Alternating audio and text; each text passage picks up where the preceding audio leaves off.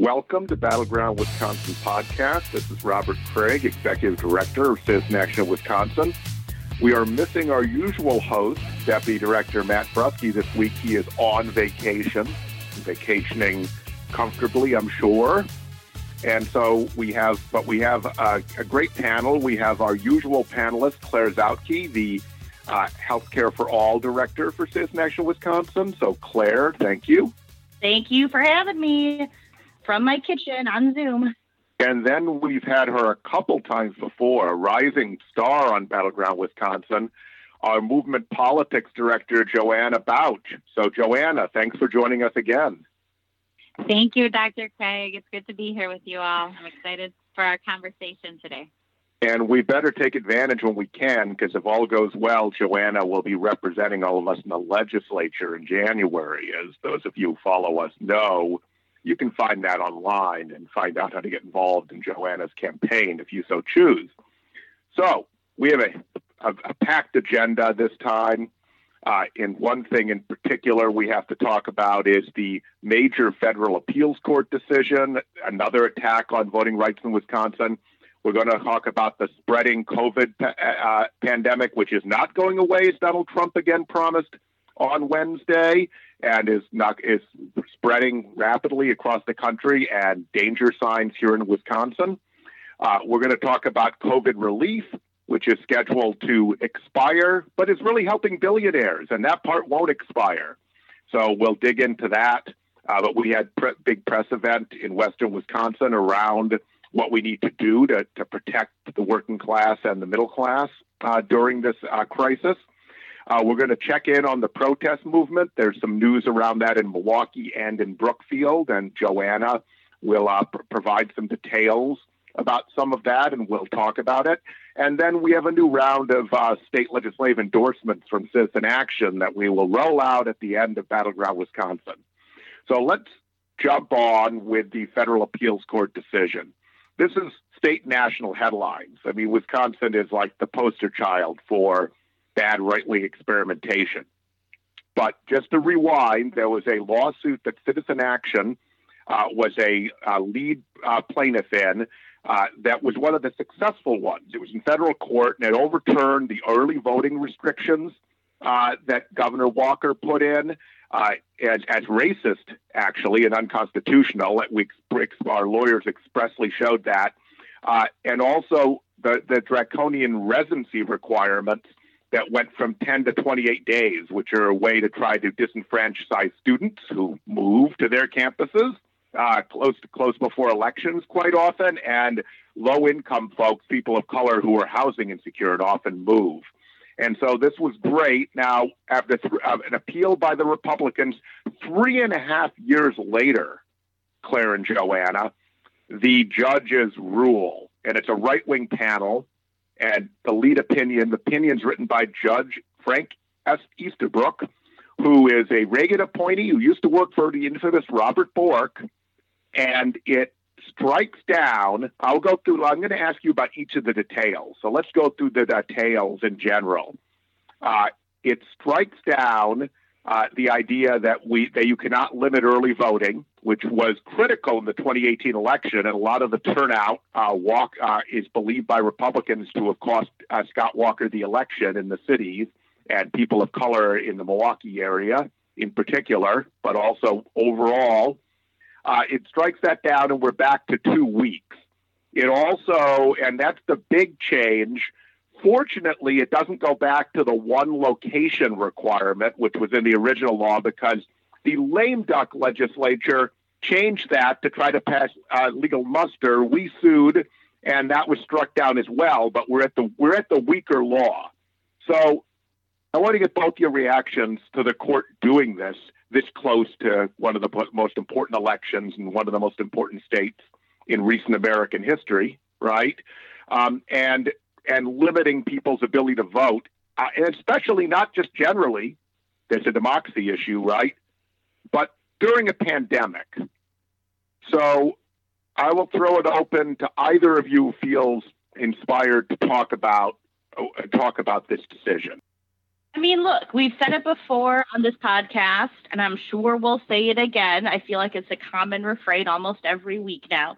But the judiciary as a whole, we cannot pretend as if they aren't just regular people with their own biases and with their own political views. And they very often make political decisions, whether they do so with that intent or not. And this is clearly another example of that. It is a shame, and I wish I could say that I am surprised, but I am not, that one of the most basic rights of our country, one of the foundational values of us as a nation and a people, is the right to vote, is yet again threatened. And we have come so far through so many centuries of expanding the right to vote, of recognizing and trying to rectify past errors of limiting the right to vote to an elite few. That the long trajectory of our nation's history is trying to move away from disenfranchisement, and yet, we keep getting these court cases that want to bring us back to past decades where we put up barriers to people being able to exercise their right to vote. This smacks of a racial and classist disenfranchisement, of eras that we should be moving away from instead of what we should be doing, which is expanding the right to vote. Now, I'm glad that I work for an organization that is on the right side of this and fought in the courts to try to expand the right to vote for folks, and expand enfranchisement, especially folks who have traditionally faced barriers to exercising the right to vote.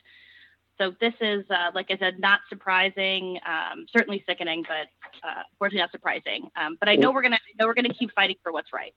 Let me dig in on a piece of what you said, Claire, and pitch it to Joanna for this. You brought up the issue of race, okay? So the original case, there was direct evidence presented by our lawyers, and it was us and One Wisconsin Now at the time, the Institute for One Wisconsin, their C3 arm, though they don't have staff right now, so they've mostly gone into other organizations and now, but everyone remembers them. And so the lawyers showed, for example, that they were panicked, the Republicans, a number of them said so, by the large turnout in Milwaukee. And in Wisconsin, Milwaukee means people of color. It's coded, but it was more than just code. They literally, during the floor debate, showed a big picture of people, a large number of black and brown people voting in Milwaukee during one of the floor speeches, okay? So literally they made it clear, and there was other evidence. It was in the media. The media was reporting that was their concern. And so that's unusual. Usually they deny a racial motivation. So Joanna, what Justice Estabrook did is he did two things. First, he just denied the evidence. I don't see racism. He said it's just partisanship. Then he said, based on the gerrymandering decision, Gill versus Whitford, where Justice Roberts refused to finally take up and go along with the Wisconsin gerrymandering ruling, which is all about racism, the great case we had. But he said partisanship was not as much of a problem as race. Judge Estabrook says that partisan changes that lower voting of some groups for others, that motivation's fine. And the reason is the Supreme Court decision. The reason is the other party could change it later. Now, Democrats in Wisconsin have had full control of the legislature and the governorship for 2 years since 1985. So it's unclear when we would change it. But it seems to me in the Jim Crow South, all the black and brown folks were in one party and the white folks in another. And that's kind of what's happening now. And so it seems like this is a backdoor way to legalize Jim Crow. I wanted to see if you think I'm going too far, Joanna, or no, what your reaction is. Absolutely not, Robert. I mean, I think that you're right on. I mean, we know that the GOP has serious intentions about blocking black and brown people getting access to the ballot, right? Like that's a real thing. We're not making this up. And it comes in all the ridiculous barriers that they put up, including limiting voting, limiting early voting and, voter ID. All of these things have been put in place to stop Milwaukee, aka Black and brown folks, from getting to the polls.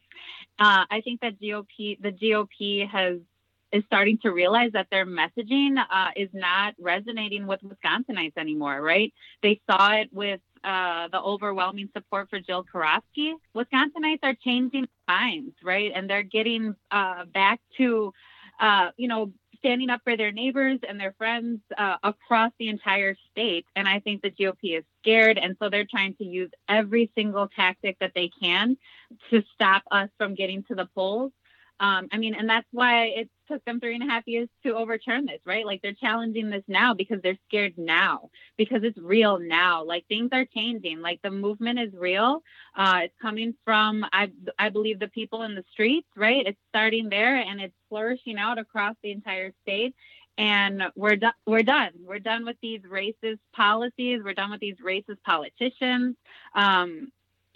And GOP are going to do whatever they can to stop us from getting to the polls. Like Claire said, I'm not surprised. We're going to have to take a quick break. When we come back, we'll finish up on the federal appeals court decision, and then we'll get into all of the pandemic news. So you're listening to Battleground Wisconsin. Welcome back to Battleground Wisconsin. This is Robert Craig, Executive Director of Citizen Action of Wisconsin, subbing for Matt Brusky, our Deputy Director and usual host, who is on vacation. And we have as a guest panelist, in addition to our usual panelists, Claire Zautke, Joanna Bouch, our movement politics director, but also a candidate for state assembly in Milwaukee. In her other non-citizen action time, we want to finish up on the federal appeals court. We talked about how they they reimposed the lame duck rules on early voting, lame duck session rules, after 3.5 years. One thing I happen to know from an inside source that the Election Commission had already printed over 1 million ballots and envelopes that have the 10-day residency requirement, which was also extended 28 days. So this is going to cost the state millions of dollars as well because it's coming this late. So throwing it in this late is like almost a sign of sabotage, and it makes it very hard to get any U.S. Supreme Court decision if we were going to try to do it. So here's where things stand. There's two big questions. Is this appealable? And can we organize our way out of this with good organizing? In other words, is there enough left that we can still enfranchise everyone going into this critical election that's during a pandemic when there's going to be incredible interest in voting? And so on the appeal, I will just let you all know, because I'm talking to our lawyers and we have really good advice. I mean, a partner, I don't talk to him, but our lawyers do. A partner in this is Eric Holder's organization, so the former Attorney General of President Obama. So we're not lacking for high-level advice. Our lawyers aren't. But they could appeal to the whole federal appellate court. This was a 3-judge panel, so that would mean it's called an en banc appeal.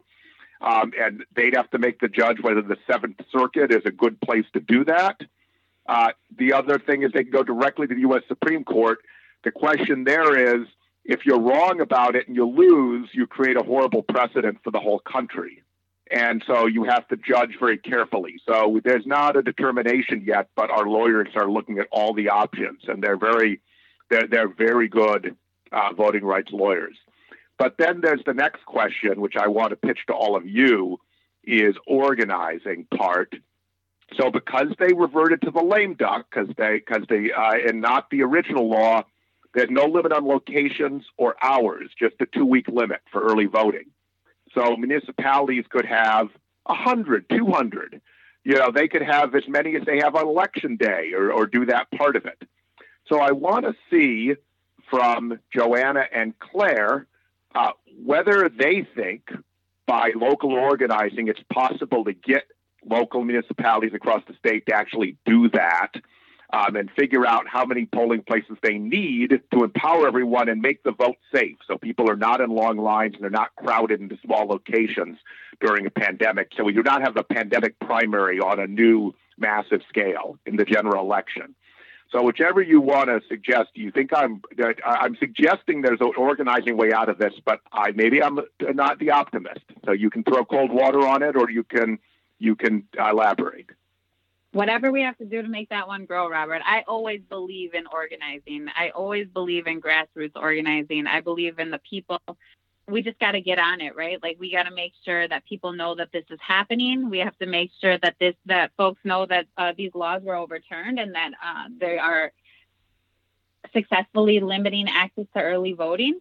And so I think that we can get out here and put pressure on these individual municipalities to take the power that they have and use it. Make sure that there's more polling locations, right? Like, polling locations compatible with your population, right? The hours, right? The hours, what time are they going to be open from? Like, use the power that the individual municipalities need to use the power that they have to make sure that we all have access to the ballot. So, Claire, Battleground Wisconsin listeners know that you have deep experience in local government, former Milwaukee public school director. So people like myself and Joanna run in front of people like who you were and when you had that hat and make all these demands, and you deal with this tight budget and all these constraints and all these federal mandates. What is your sense of how hard it would be to get local governments who have not been bailed out in the pandemic, unlike billionaires, which we'll talk about later, and you'll talk about, Claire, but do you think this is something doable for local governments, especially when you consider both the voting rights and the public health implications of having a pandemic general election?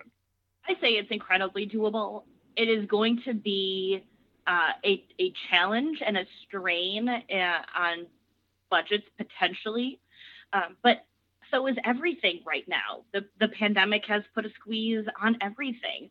So at that point, it's just a matter of prioritizing what are the things that I am going to invest my, limited critical resources in.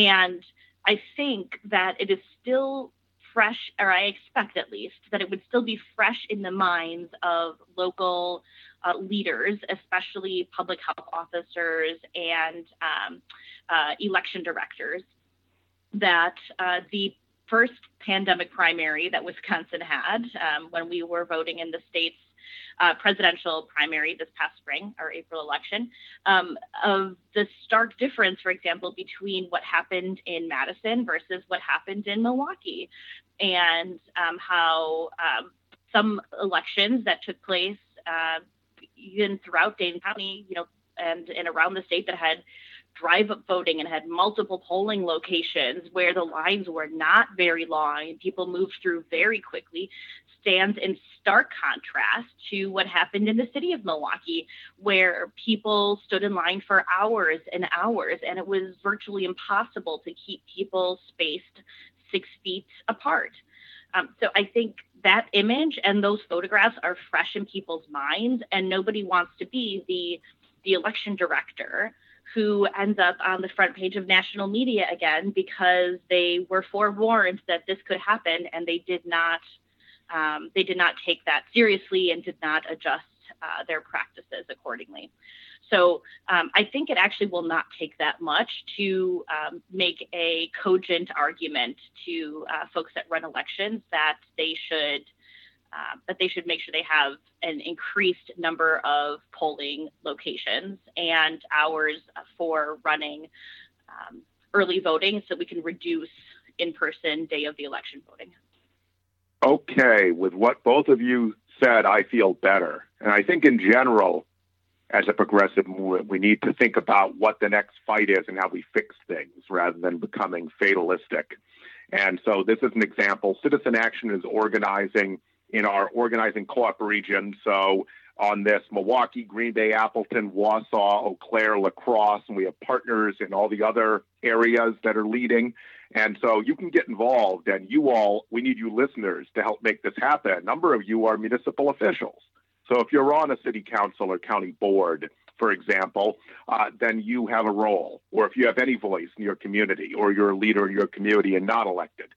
And so this is critical that we need to keep going. We will keep you updated on whether there's an appeal to the whole appellate court or to the U.S. Supreme Court, but we will be doing this organizing either way. We were doing it already to try to maximize the old law. So let me go to COVID-19. Look, we got a situation right?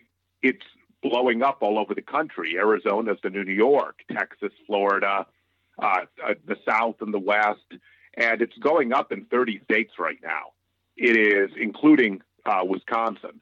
So Donald Trump has been saying consistently it will just go away. Said it again on Wednesday, July 1st. A lot of us heard that and were like, we thought it was a replay of an old comment. What, that was today? It was. So that's a microcosm of how incompetent the federal response has been. But that's where we are. And in Wisconsin, we're hemmed in because the Republican legislature is acting very Trumpy. And we only have Governor Evers, and he can't get any additional money other than the one amount of federal money we got. And the new federal money we need to get is being held up by Mitch McConnell and Trump, though there's a real push to get it in July.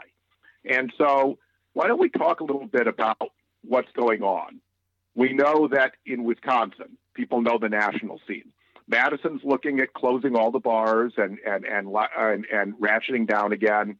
Milwaukee is being pushed to think about a face mask requirement, real problem around the country in here with people not wearing face masks. I can tell you, driving back from La Crosse this week for an event in the middle of the state, in like Juneau County, they're not wearing face masks in in crowded, convenient, big kind of like convenience stores, like Quick Trips on the highway. They're not.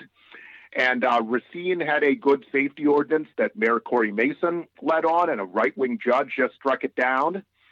And it's spreading among the young, and a lot of people want to blame it on protests, but it looks more like it's bars and parties. So I want to see if there's any element there, and I know, Joanna, you probably have an opinion on the insistent on the media and the right and some Democrats that the protests are going to cause an uptick on any of those pieces here in Wisconsin, or things I've not mentioned, which you're involved in as very plugged in Wisconsinites.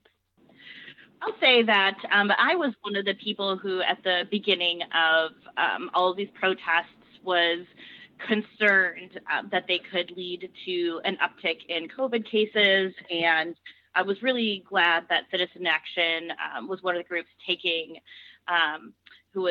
responsibility for trying to hand out masks and make sure that folks were encouraged to go out and protest for what's right, but also do so safely. I am also really, really happy that as we learn more, we increasingly know that it is more difficult for the virus to, not impossible, but more difficult for the virus to spread outside than it does inside. So we got to take a quick break, Claire. We will pick up what you're saying. You can start a new sentence right after the break. You're listening to Battleground Wisconsin. Okay, welcome back to Battleground Wisconsin. I rudely cut Claire off at the last break, so I'm handing it back to her to continue her discussion of COVID-19 outbreak and what we've learned about outdoor versus indoor, which is driving a lot of where the real sources of transmission are. More bars than protests. But go ahead, Claire. Yeah, exactly. And so we know that it is not impossible for the virus to spread outside, but that it is much, much, much more likely for a group of people who are indoors versus outdoors to experience an outbreak because of a few people who are infected. And it is critical that we recognize that it is not the protests that are driving these recent outbreaks, but as a lot of local reporters and national coverage has shown, it is actually particularly young folks who are, other adults too, but in the recent spikes of 20-somethings who are experiencing this, who are experiencing new cases of the virus, it's folks who are going to bars. I mean, I just finished grad school about a year and a half ago at UW-Madison, and so I know about where all the college undergrad bars are.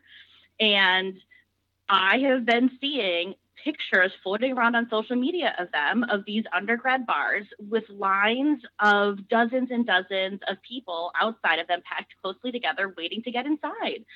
So it is true. Like, that is how this virus is spreading amongst young folks, people who are going together, places inside. And that's why I am super worried about cities like Madison and Milwaukee that have, a lot of bars and colleges and universities with young students that are drawn to them entering phases 3 and 4 of reopening, where they're saying we can now have more than 25% capacity indoors. We can have 50% capacity indoors. That feels really unsafe. Yeah, and let me just drill down on that. I was just in La Crosse for an event we're going to talk about in a minute. And so do you know that, and we've known this a couple of weeks, La Crosse has the highest reproduction rate, what's called the R-naught, which is it's a critical data piece. It's how many people each infected person infects. La Crosse's is higher than Arizona's.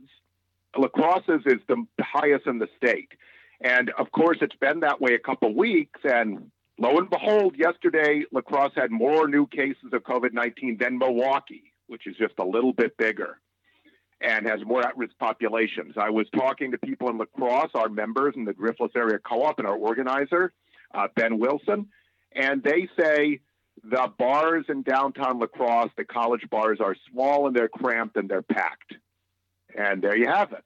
But Joanna, I know you're someone who, at least I'm sure that you're a teetotaler, but you know about the bar scene and are connected in some ways. So what are your thoughts? Yeah. So, I mean, first, like Claire was saying, I want to shout out our work that we were doing, right? We've been at protests. We're handing out masks to folks because we know that we should be in the streets and we should be advocating like that for the Black Lives Matter movement and the other injustices that communities of color are facing. Like, I mean, I'm not going to the bars, but I just saw a post the other day on Facebook that Denny's, which is a hugely famous bar in Milwaukee, announced that a case of COVID got to their building and now they have to close. Like, it's real. This is happening. And it's inevitable that these other bars are going to have COVID come through their buildings too. As y'all know, my sister just got into a car accident, which is not funny, but my sister got into a car accident. We were out yesterday shopping for a car. And we're at the dealership and nobody has a mask on. None of the workers do. None of the other people buying cars. It's just my sister and I wearing our masks. Then we order food and we go pick it up. Again, the restaurant, nobody is wearing masks. Like, we just went in to get our food and leave. But there are families sitting down and having meals. There are people standing in line, ordering food, waiting for food, and nobody's wearing a mask, right? So yeah, I don't know what's going on and like why people don't believe in this. They say to wear masks when you're working in like these chemical plants, and supposedly that's going to protect you from those fumes and those chemicals, right? But all of a sudden now a mask won't protect you from this pandemic virus, right? And so, I know the importance of wearing masks, and we talked about how in the city they're trying to put forth legislation that that it's a mask requirement, right? But I'm really fearful for that to happen, for that to pass and that to be in place. I believe that it can be a tool used against Black and brown folks again. I think that it's pro-police legislation. I think that they are going to just use that to break up protests. And the moment they see one person not wearing a mask, it's going to be like, oh, well, we saw hundreds of people at that protest not wearing masks. And they're just going to come in, like you were saying, Robert, and with whatever their tear gas and whatnot, trying to push people all in closer spaces, which is what we're not supposed to be doing. So I don't know. I'm nervous about that passing at the local level because I'm really fearful for the protesters and Black and brown communities. Let me dig into that. This is a real dilemma, Joanna, right, and Claire. On the one hand, we have a president and a party, because he is the consequence of a right-wing movement that's been building for decades. He's not some aberration that has made it a political thing not to wear a mask. There's no other country that hasn't just required it. There's no example of it being voluntary anyway. Humans need mandates, right? And you have continuing ongoing conspiracy. The Tavern League is going crazy about limiting bars to 50% capacity. Is threatening to sue all these cities and towns. So you have the right-wing conspiracy, and believe me, the Tavern League is part of it, as are a lot of the other business corporate lobbies in Wisconsin. They're not separate from it. So you have that going on, but you have what's done with any law, it's not applied fairly, right?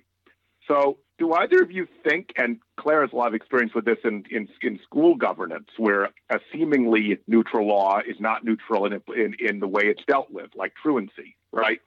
So the question is there, what do we do? We're going to kill people, and more Black and brown people, because of the social disparities if we don't get people wearing face masks. But if we mandate it, it's going to be abused by our structurally racist police system, which does not mean every single officer is a racist. The system is racist, and some of the individual officers certainly are racist. But either of you, do you think there's a way to do both? Can I just add one more complicating factor to this? Oh, great. More complication. Go ahead, Claire. I mean, even why we're in more between a rock and 2 or 3 hard cases, is that the reason why this needs to be done, or why local folks like council members and mayors are forced to put forward things like mask requirements at the local level, is because our state legislative Republicans, sued the governor who was trying to take statewide equal action to make a standard of care across the state. And they sued him to say, no, we want this responsibility. And then for months have refused to come back into session to take that responsibility and actually do something.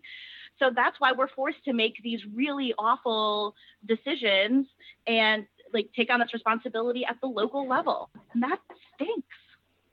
Though I agree totally. I'm glad you added that. But Joanna, on the other hand, a state, mask, face covering rule by emergency rule, which other governors have done. North Carolina, look at the other governors just doing it with their power, right? But Governor Evers can't.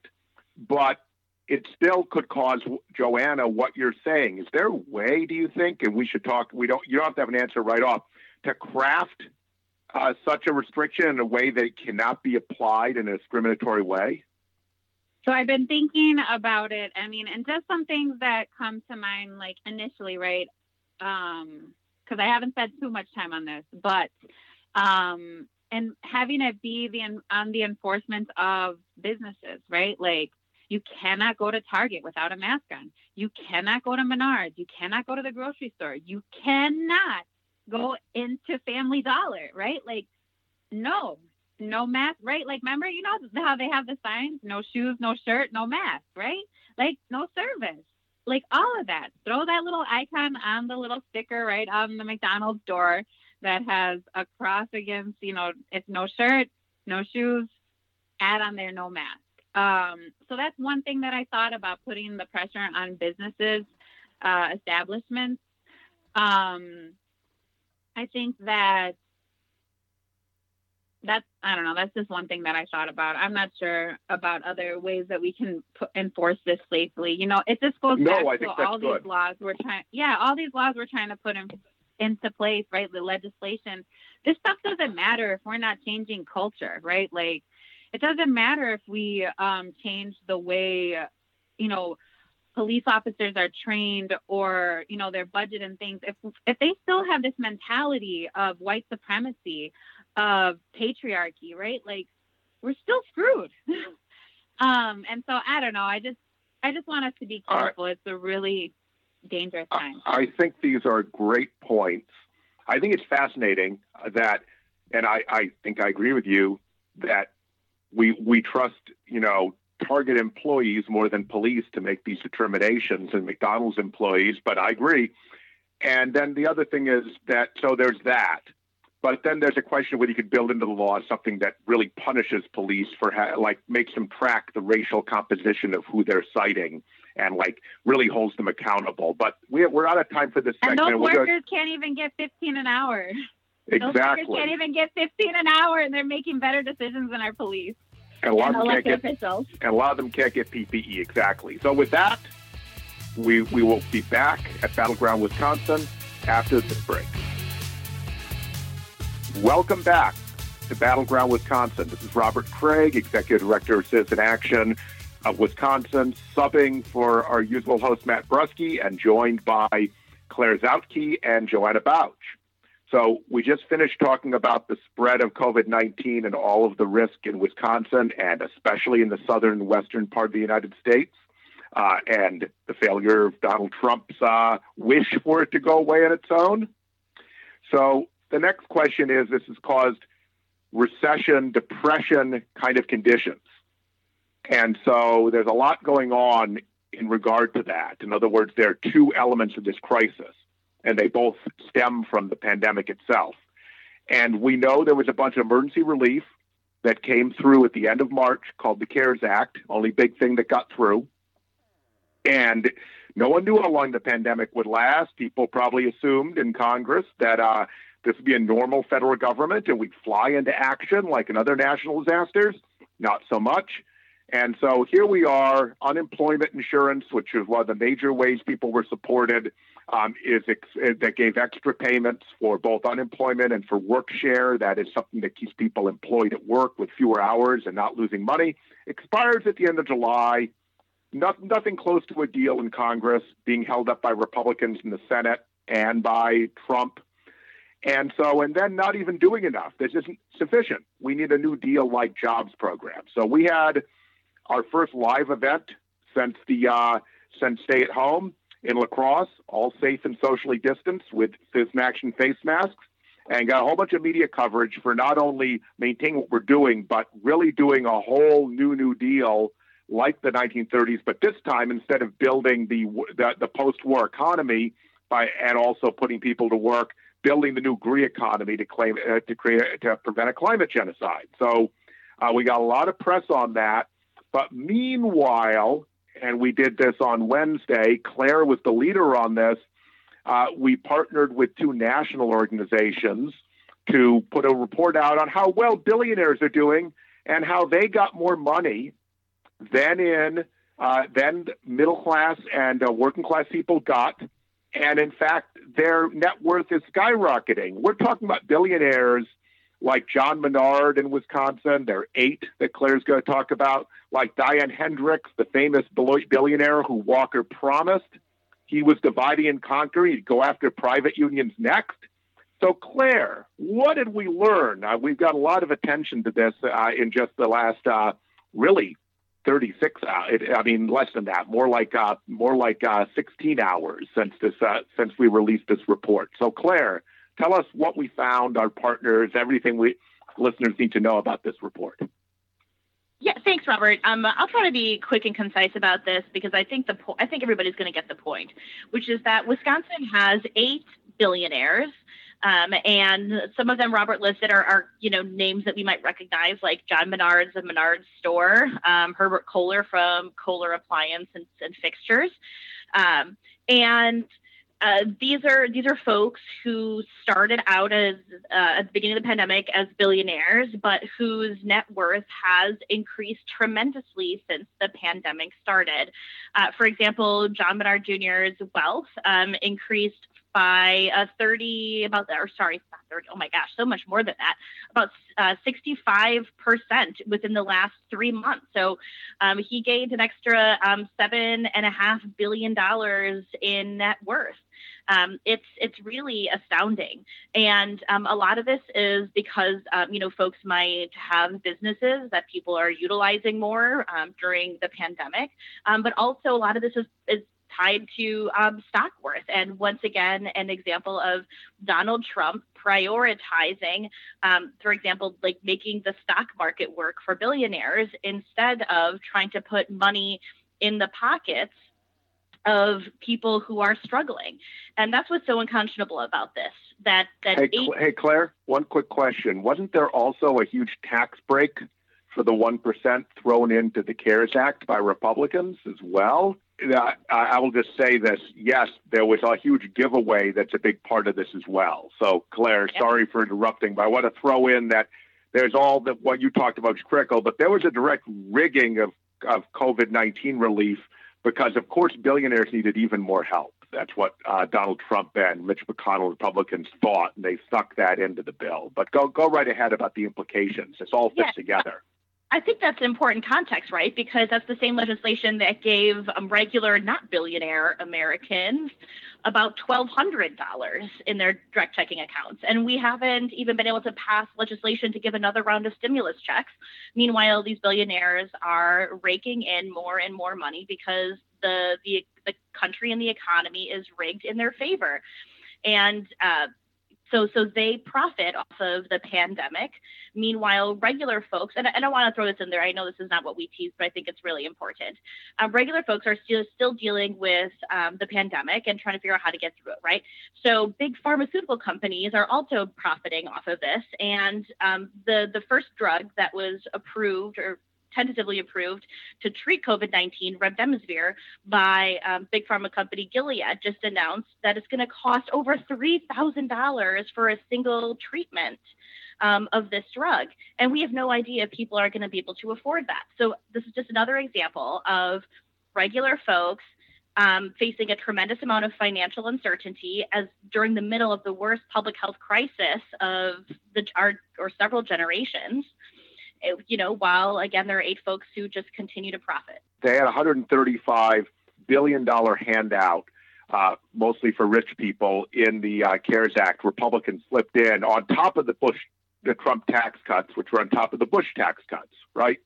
So this all fits together. Now, Joanna, you are campaigning among a lot of low-income folks, working folks, right, trying to make ends meet during these depression-like conditions. How do you think they'd feel about how we help the billionaires more than we help the average people, and that their benefits, like their tax cuts, those aren't expiring, but unemployment benefits are?